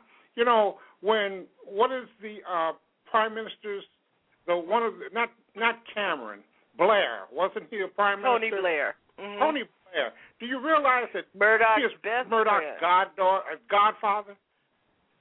And what does that? To me, that speaks volumes to the level of influence and control Murdoch has had, not just over in England, but here in the United States. And between the co-opting of the media and framing the narrative and keeping everybody thinking that up is down and down is up and whites are the oppressed and blacks are the racist, you have a situation of total chaos They vilified government to a point where the people of the country have no confidence in it. So therefore, they are against it. Government is bad. Yeah. Ronald Reagan started that spiel a little while back. Yep. Hey, Alpha, thank you so much for your comments. I think that you're right on it, and you've really done a wonderful job in bringing me to a segue of what I want to talk with Chauncey deVega about, and that is this whole phenomenon of white victimology. I'm not getting it. Thanks so much, Alpha. It's a pleasure. Chauncey, I do want to talk to you about this whole notion that you've been writing. You've been doing a lot of writing about it, and it's the right-wing victimology that somehow this, in the era of Obama, white people, whiteness, right-wing, wealthy people are now the victims. I mean, if white folk are losing, I don't want to see who's winning. Is my refrain on this one. But I just want to take one very quick step back, because our caller, he raised something, and it's a pregnant thought that I just can't let go. So on one hand, this is what I do on my website, in my conversations being a black pragmatist. I try to hold black folk accountable when necessary. I hold white people accountable when necessary. I try to be equal and fair. But my concern is this, and I get in this trap sometimes too, where I say, what are black folk doing wrong? How come we're not out in the streets marching? Yes, as Lonnie Guinier famously said, we are the miner's canary, right? We are ahead on issue positions. We are the moral conscience of the country. We more often than not speak truth to power and get our butts whooped because of it, right? So we make it possible for other people to be brave with us. But my worry is that we got to put this in a context. This isn't a black problem. This is an American problem. Right? The same political culture, the same processes of socialization that produced a situation where BET, corporate-owned, is somehow black entertainment television, where space aliens are watching it. They would think all that black people do is abuse women in bad rap videos and tell horrible jokes. Somehow becomes a proxy, right, for the black public sphere and how we are sort of presented publicly. And I was thinking about BET, sort of a tangential thought. I mean, you remember this. BET used to show news. And black folk weren't watching the news, and they had to take it off. That's where Tavis Smiley grew up, and Gordon grew up. That's right. So my concern is, I'm hard on black folks, but I think we have a national crisis here about citizen engagement, about what it means to be a full citizen, about demands on responsible government. This isn't just a black problem. This is a national problem, because the same moment that's producing nonsense where black folk are the number one Twitterers, and instead of twittering about real issues of public concern, we're twittering about the basketball housewives and other nonsense, right, and about new cars and about black what other trash TV. Yeah, or whatever mediocre, bad Southern hip-hop artist is hot for the second, little bougie, little whoever, right? We could be using that to productive ends. But that same culture has also produced the white populist stupidity that would put a Rick Perry, a D student, as a possible nominee, and a Christian nationalist who doesn't really believe in his country's constitution as the likely candidate for the Republican Party. Or that would produce Sarah Palin, another white mediocrity, because that's what she is. She's bathed in this mediocre whiteness. So we have a cultural problem. So I'm all for getting at black folks, but this is a national problem. We need to ask ourselves, how did we go so wrong? Because I don't think it was a coincidence. This is all by design. It's not a conspiracy. This is about power. Power wants passive citizens who don't make demands, who go out and spend money, and who feed the beast. They don't want citizens who are actually engaged in challenging power. And we're falling for it. Absolutely. We're somehow thinking that we ought to be sitting around a table talking about Michelle Bachmann and what she said, when Michelle Bachmann, in fact, doesn't know herself what she said. We're all waiting with bated breath about whether Sarah Palin will be a candidate for president. We're looking at a Rick Perry who is essentially coming to the debate without his hood. And we're giving serious thought to these people who have no serious thought. You look at a person like, just the debate. Did you watch the debate on Thursday? Yeah, it was I call it a monster ball. It was a freak show. Exactly. It was white trash TV. If you and it started with Brian Williams. If you listen to Ron Paul, he was in an absolute absolute mental meltdown on national TV, spouting nonsensical, and this man was absolutely considered to be a serious thinking candidate. And you do wonder, you're making a wonderful point, because if you want to talk about how America is falling apart, these are the things that we ought to be looking at, in looking at how this country is falling apart. I can't imagine that we have people who gave as many votes in Iowa to Michelle Bachmann. I just can't, in the straw poll. Those are the things that we ought to be, that we have to worry about in terms of how we frame our own priorities in our own communities and straightening up the issues of addressing the privatization of our prisons, the prison industrial complex, voter suppression, new voter initiatives that are legalizing poll taxes. I do want to talk to you about this whole notion that Dick Cheney, who essentially is a war criminal, and George Bush, a war criminal, and Condoleezza Rice, they've all written books, and people are buying their books, and they are not being held accountable for any of it. What are the priorities that you how do you see the landscape for us pragmatists? I think we got to be pragmatists. Also, have to be realistic. A lot of what we're seeing is old, right? Anti-intellectualism is not a new thing in American public life. The rise of the corporation and the way they've sharpened the knives with all this austerity politics stuff, where they're talking about cutting schools, cutting basic public services. I'm writing a piece on this now.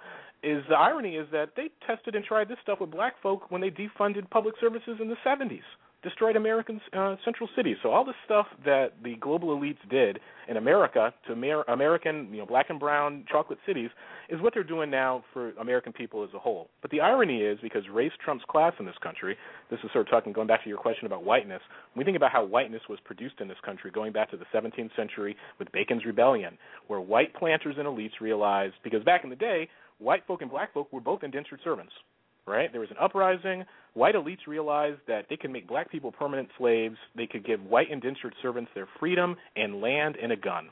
And these poor white folk, now enfranchised, would hate black people, right?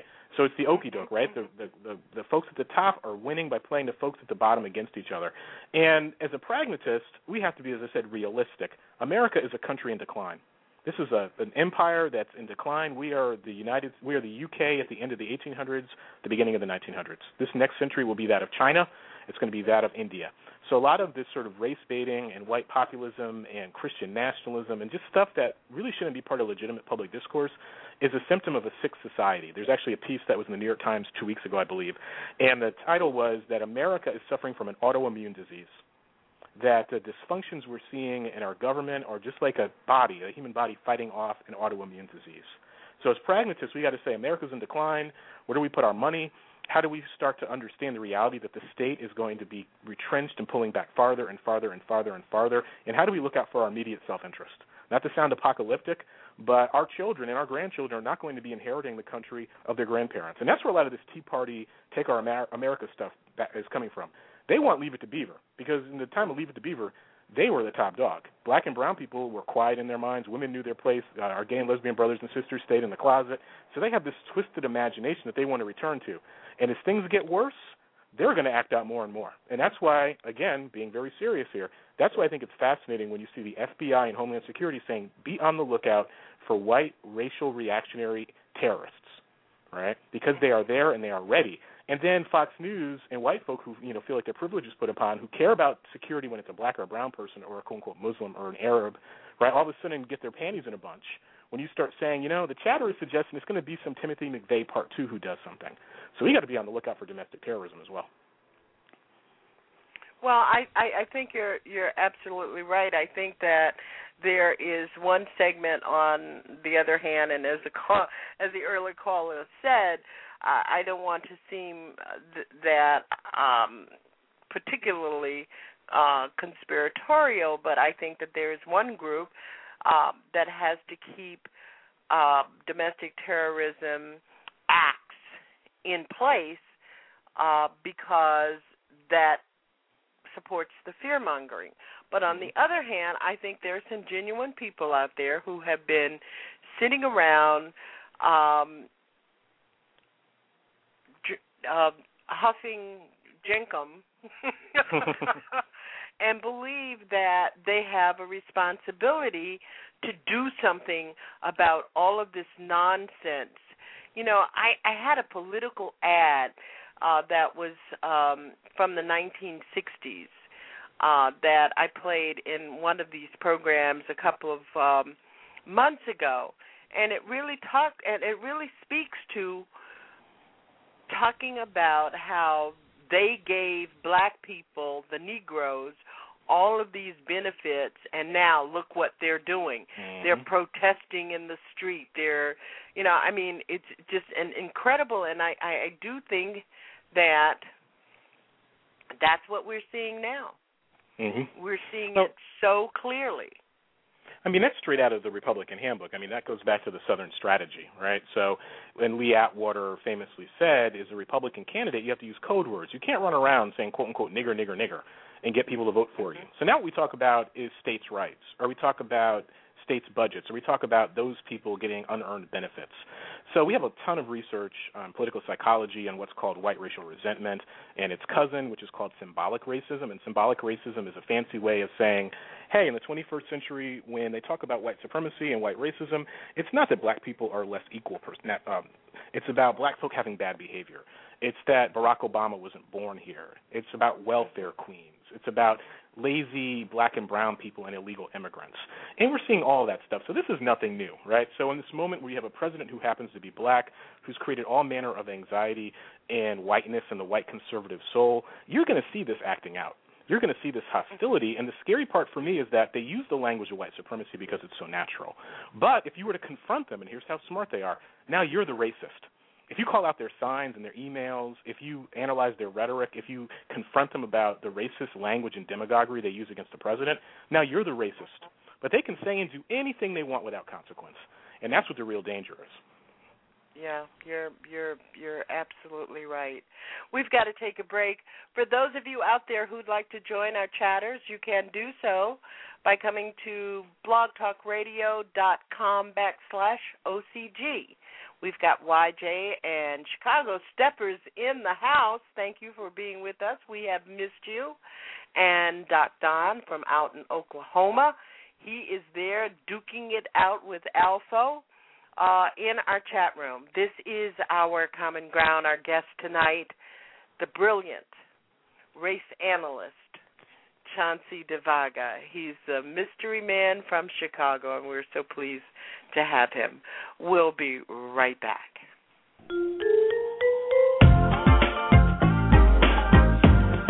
TruthWorks Network, nightly call-in talk radio. It's the Black Voice Collaborative, right here on Blog Talk Radio.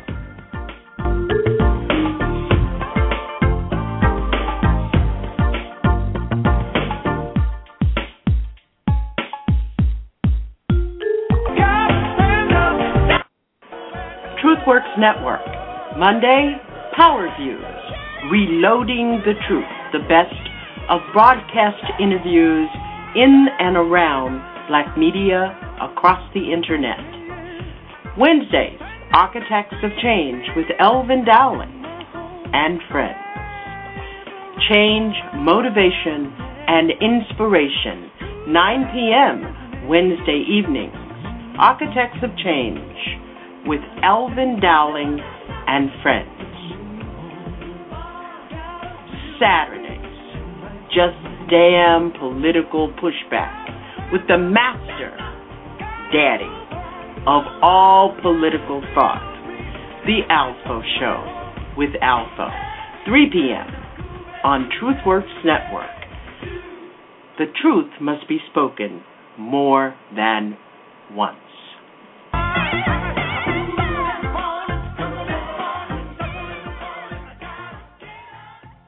And we want to remind you, Monday through Friday, it's I Declare on Blog Talk Radio, good, solid talk that matters with Miss India Declare. Monday, Wednesday, and Thursday nights, 9 p.m., it's Enter the Lion's Den. And we invite you, encourage you to support independent talk media.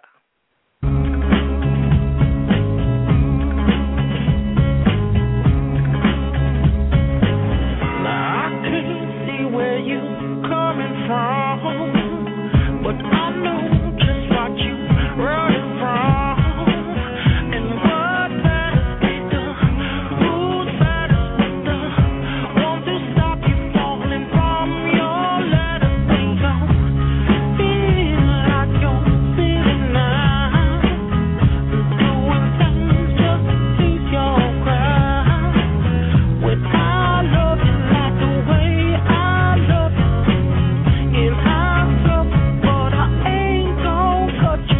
You're listening to Our Common Ground.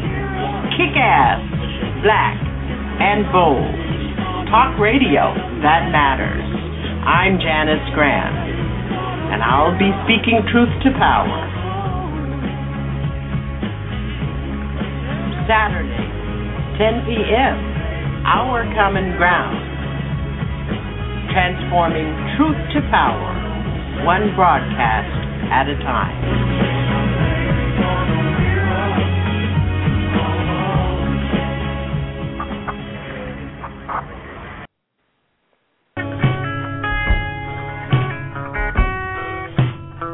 Having a problem carrying that laptop, that iPad, all that stuff?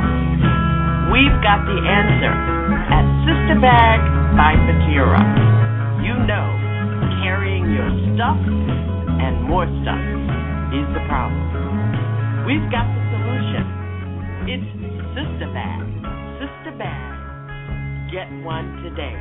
They're sturdy and large enough to contain books, your laptop, and everything else that you want to carry with you. There's a large inside pocket for a cell phone, wallet, or keys, whatever you carry. You can use these bags for school, for work, for dress. They will soon be your best friend. The bag comes in a variety of designs with wonderful, beautiful African fabric and the best of craftsmanship.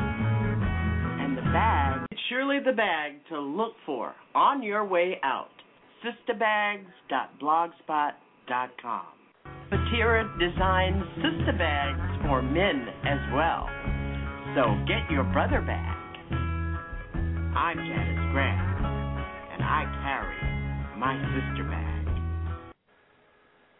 And I do want to tell you, I carry my sister bag while in Washington, D.C. at the King Memorial Monument on last Saturday. And I was stopped 3 times. 3 times. They didn't ask me where I got my sunglasses. They didn't ask me where I got my shoes. But they wanted to know where I got that bag. And it's sisterbags.blogspot.com. Sister Fatira will hook you up, whether you are a bike messenger or whether you just have a lot of stuff to carry. And one of the things that I really appreciate about this bag is that if you're going to put it on your shoulder, the shoulder strap is extra long so that you're not fighting with the strap. Thank you for being with us here at Our Common Ground tonight. I'm glad to be back in the seat. And our guest tonight is the very brilliant mystery man from Chicago, Chauncey deVega. And if you have not, make it a habit. We are respectablenegroes.blogspot.com, alternate, opensalon.com, He is a little bit of everywhere. Alternate.org. You can find him on Facebook, and you should follow him.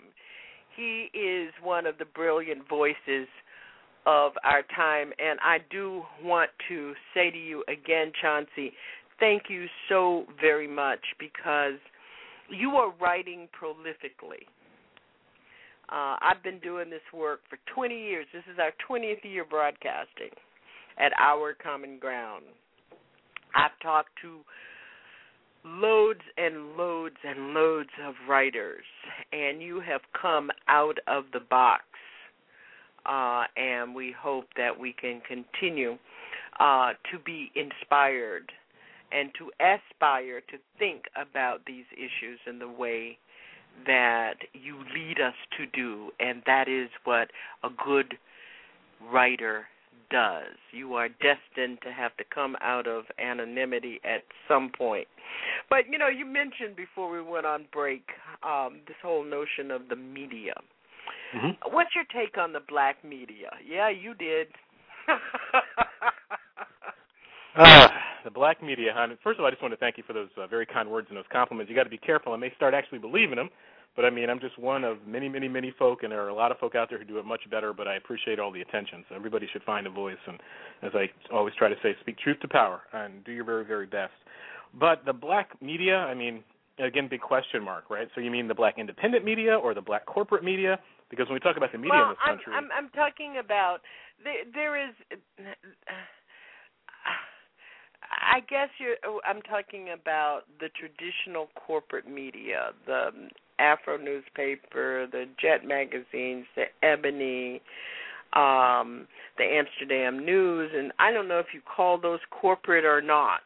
Mm-hmm. The Bay State Banner here in Boston. I mean, Mel Miller has been at it as long as I've been in Boston, and I've been in Boston almost 40 years now. So, are they doing the job? I mean, for instance, I want to pick up the phone and call Mel Miller and say, hey, I got a blogger, and you need to be running his blog in your newspaper. Mm.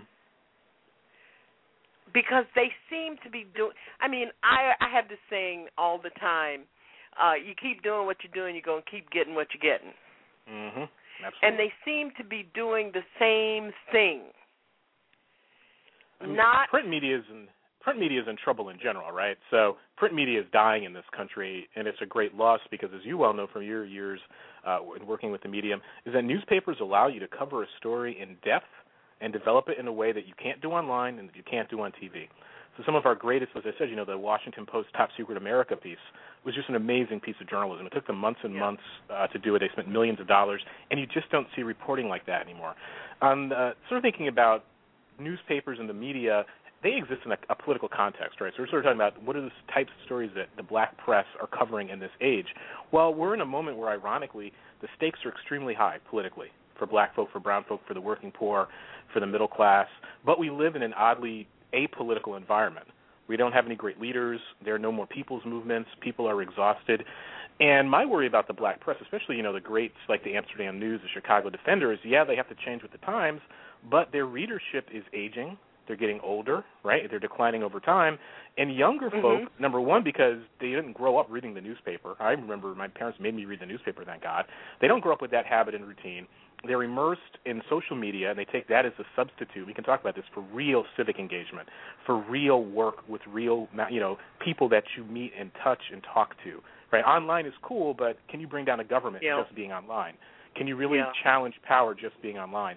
And I think going back to the corporate media point, we can't forget, that's why I sort of picked on BET earlier, that at this point I think it's three companies that own all the vast majority of the media outlets in this country. 3. So you can only imagine the stories that we're not hearing and the way that issues are being framed and how the discourse is being narrowed. So I think, there's a space for the alternative press, but I think they're struggling, and all papers are, in a moment where, as I said, it's oddly apolitical, but the stakes are so high. And they're not getting new readers because, as I said, people would rather be distracted. It's bread and circuses. They'd rather watch bad reality shows and Twitter and listen to their iPods all day then ask hard questions about public policy. So the conversations we're having, the folks who are listening to this show, the folks who are online writing and trying to do good work in terms of, not running a raggedy blog that's just racism chasing 24/7, where they're actually talking about something of substance, they're a niche. They're preaching to the converted, all right? So how do we sort of get the median voter, the 50th percentile person, Joe Q. Public? I just don't know. Yeah. One of the things that I have done for a very long time, and I've been online now for 18 years.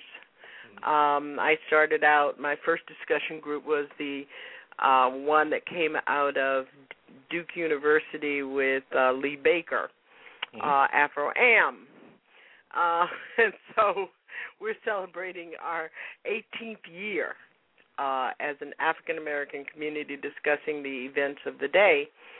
And one of the things that I am noticing is that we are not acknowledging the people that you just spoke of enough. So for those of you who really want to get into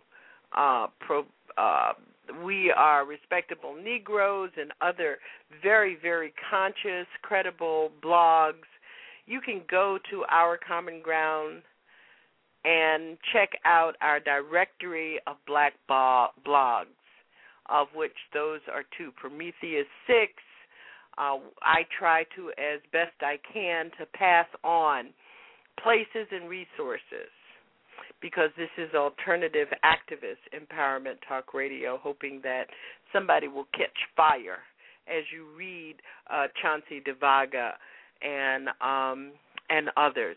Chauncey, this has been a wonderful, wonderful opportunity for me, and I thank you so very much for accepting our invitation to come to Our Common Ground and share your views and be available to discuss some of these sometimes very painful, even as pragmatic as I am in my old age, some of this stuff, this new stuff, the way it's rolling at us can be very, very painful. And I hope that you will join us many more times. And we do have a spot on TruthWorks for you if you ever got the urge. Oh, thank you for the very kind invitation.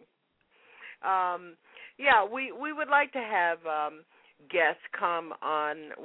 I do have a network, and there are some spaces open that I would like to fill with good analysis, solid analysis where people can connect the dots as well as common sense. And we thank you so very much for joining us on Our Common Ground, and we hope you'll come back soon.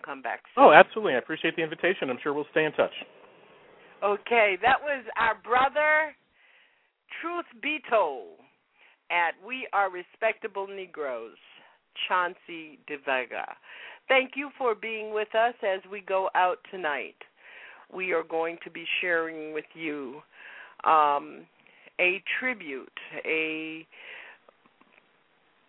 pause to remember all of us as victims of 911, as they call it. We hope that you and your family will be well. This is Our Common Ground.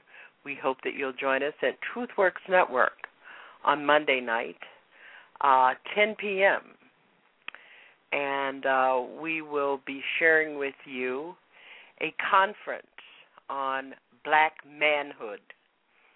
TruthWorks Network Power Views on Monday night. Don't forget, Wednesday night, Architects of Change with Elvin Dowling and friends. And on next Saturday, the Alpha Show. It's just the damn best political talk that you will get with Mr. Alpha at the microphone. He rocks the truth. He rocks it in a common sense way.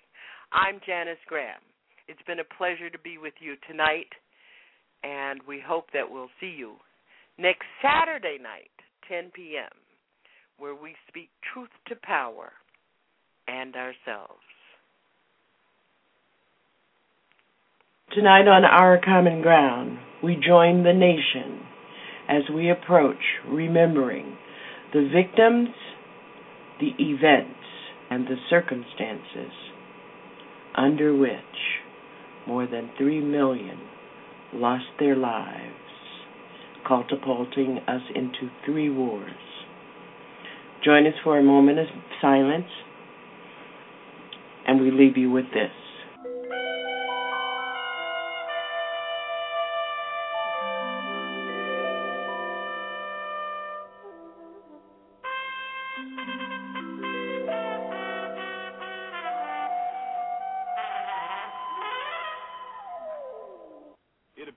That there is more and more fire and smoke enveloping the very top of the building, and as fire crews are descending on this area, it does not appear that there's any kind of an effort up there yet. Now remember, oh my God. That looks like a second plane. I did not see a plane go in. That just exploded. We just saw another plane coming in from the side. You did. That was out of my view. Yes, and that's the second explosion. You could see the plane come in just from the right-hand side of the screen. So this looks like it is some sort of a concerted effort to attack the World Trade Center that is underway in downtown New York. Did you hear the explosion from your position? Yes, we did. As a matter of fact, we heard it, and because I was just like standing there pretty much looking out the window. I didn't see what caused it or if there was an impact. So you have no idea right now? Oh, there's another one. Another plane just hit. Right. Oh, my gosh. Another plane has just hit. It hit another building. Flew right into the middle of it. Explosion. My God, it's right in the middle of the building. This one into the East Tower? Yes. Yes. Right in the middle of the building. And right now... that was definitely looked like it was on purpose. You saw a plane? Yes, I just saw a plane go into the building.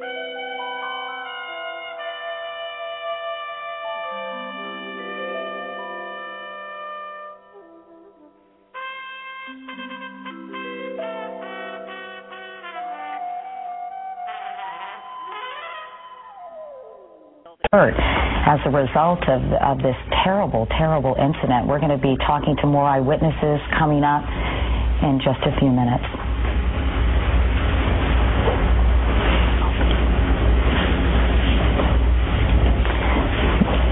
We are back at 9 o'clock Eastern time on this Tuesday morning, and we're back with dramatic pictures of an accident that has happened just a short time ago. You're looking at the World Trade Center in Lower Manhattan, where just a few minutes ago we're told that a plane, some reports are that it was a small commuter plane, crashed into the upper floors of one of the Twin Towers. You can see fire and flames or smoke billowing from that tower. There is a gaping hole on the north side of the building. That's the side you're seeing to the left-hand side of your screen right now, and other damage to the west side of that building, which is to the right side of your screen.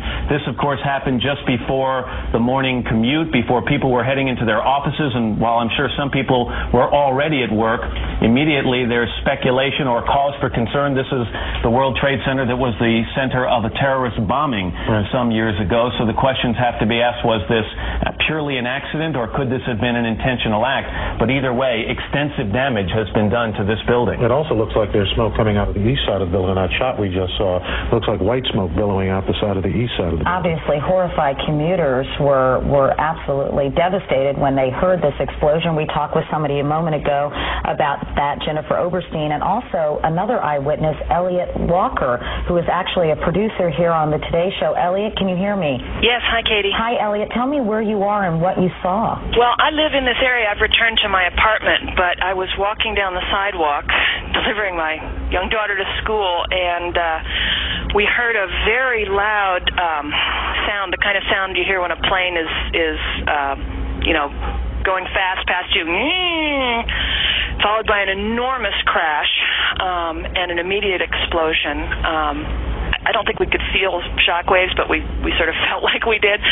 And we were in a position where we could see the Trade Center almost immediately between the other buildings. And an enormous fireball that must have been 300 feet across was visible immediately. A secondary explosion, I think, and then plumes of smoke. There must have been a 3-block cloud of white smoke. Now, from where I was on the street a moment ago, you can in fact see smoke leaving the building on 3 sides. It seems to be coming out on at least 4 or 5 floors.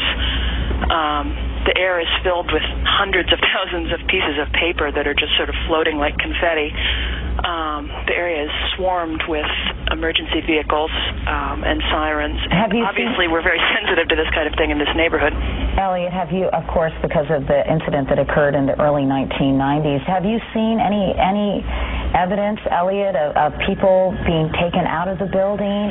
You say that emergency vehicles are there, understandably so, but of course the major concern is human loss. I mean, do you know if there were many people in the building? Oh, another one just hit. Something else just hit. A very large plane just flew directly over my building, and there's been another collision. Can you see it? I can see it on the shot. Oh my! Something else has just. And We that just looks saw like a plane circling the building. It is in the other building. We just saw a plane circling the building a second ago on the shot right before I that. think there may have been another impact. Can you tell? I just heard another very loud bang, and a very large plane that might have been a DC-9 or a 747 just flew past my window, and I think it may have hit the Trade Center again. To be honest, Elliot, I didn't get the impression that it was that big a plane. It looks big from here. I did see a plane go by a second ago, though, and it has now impacted the building. I'm trying to see if it's the different tower. I think it may have been. I believe the first one was World Trade Center 1, and it looks, from what I'm seeing on the television, like it may have been the second building. This is a piece of tape, and we may actually see another plane enter the picture here in a second. I wonder if there are air traffic control problems. Let's go back to Jennifer Oberstein, who was talking to a second ago. Jennifer, did you see this happen? Hello? Did you just see this happen, Jennifer? Matt, I've never seen any. It looks like a movie. I saw a large plane, like a jet, going immediately headed directly into the World Trade Center. It just flew into the other tower, coming from south to north. I watched the plane fly into the World Trade Center. It was a jet. It was a very large plane. It was going south. It went past the Ritz-Carlton Hotel that's being built in Battery Park. It flew right past it, almost hit it, and then went in. This is so shocking, of course, to everybody watching. I've never seen anything like it. It literally flew itself into World Trade Center. Obviously, now we move from what appears to have... There it is right there. Again, I'm looking from south to north, and it went into the one on the right. That appeared to be at least a 727. We saw it a second ago. Here comes the videotape that we just showed you. You will see what appears to be a large plane. It could be a 727 right there, maybe even bigger, flying right into the side of the World Trade Center. It was at least a 727. It was a jet. I couldn't believe my eyes watching it right above me. And now you have to move from talk about a possible accident to talk about something deliberate that has happened here. We're going to immediately check with air traffic control in the area to find out if they had contact with either of these planes before the accident, but what we've just seen is about the most shocking videotape I've ever seen. What are the odds of two separate planes hitting both towers? And it's not was. I am here, and I'm stuck right now. Now, are you above, Jim, or below? I have no idea. I have no idea where the plane hit. It's my understanding that it's a plane. Jim, there are two planes. One went into one tower. One went into the other tower. What do you see around you? I mean, are you in smoke? Are you in fire? I mean, the first thing that I want to make clear is that I'm stuck on the 86th floor. A fire door has trapped us. Debris has fallen around us, and part of the core of the building is blown out. How many people are with you, Jim? I'm with one other person, and I'm told that people are aware of this. I'm on the 86th floor on the east side of the building facing the East River. And what time did you get... I'm on the air. I want to tell anybody that has a family member that may be in the building that the situation is under control for the moment, and the danger has not increased. So please, all family members, take it easy. Jim, one of our producers, too, if you'd call NYPD and let them know exactly where Jim and that other person is standing, 86th floor. 86th floor on the east side of the building facing the river. Okay, thank you, Jim. There are two of us here. Okay, Jim.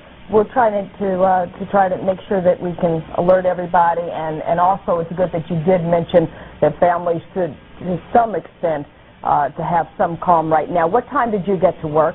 I got to work around 8 o'clock this morning, and I think this happened around 8:45. It did. Describe what you felt. I felt just the whole building. I heard a noise, felt the whole building shake, and saw glass blown out. the glass on my floor was blown out from the inside of the building out rather than the exterior windows being blown out. The glass fully shattered, and just the core of the building, the interior core of part of the building collapsed. Hello? We just want to pass it. Jim, hang right there with 1 second. For folks that are in New York City, all bridges and tunnels in and out of the city have now been closed by the NYPD. I'm sure security measures to be taken if perhaps there are folks that are still in the city that are suspects. Fire stairs are blocking our exit. I don't know where the stairs are, but I couldn't get to it enough. I would want to pass the debris on my own without it. Trisha and I, the elevators are blown out. There's a shaftway in between. In the meantime, let's go back to Jim Dolan as we talk about what just happened. Jim?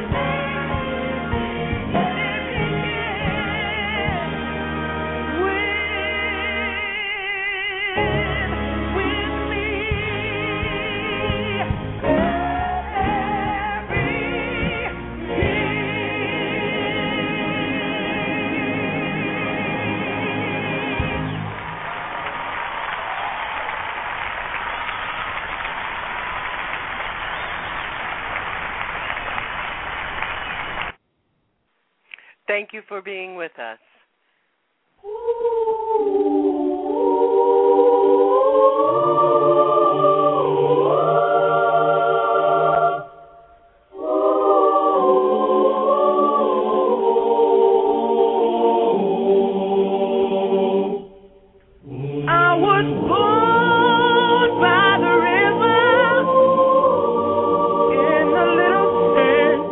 And oh, and just like that river I've been running ever since. It's been a long time coming, but I know change gon' come. Oh, yes it will. It's been too hard living, but I'm afraid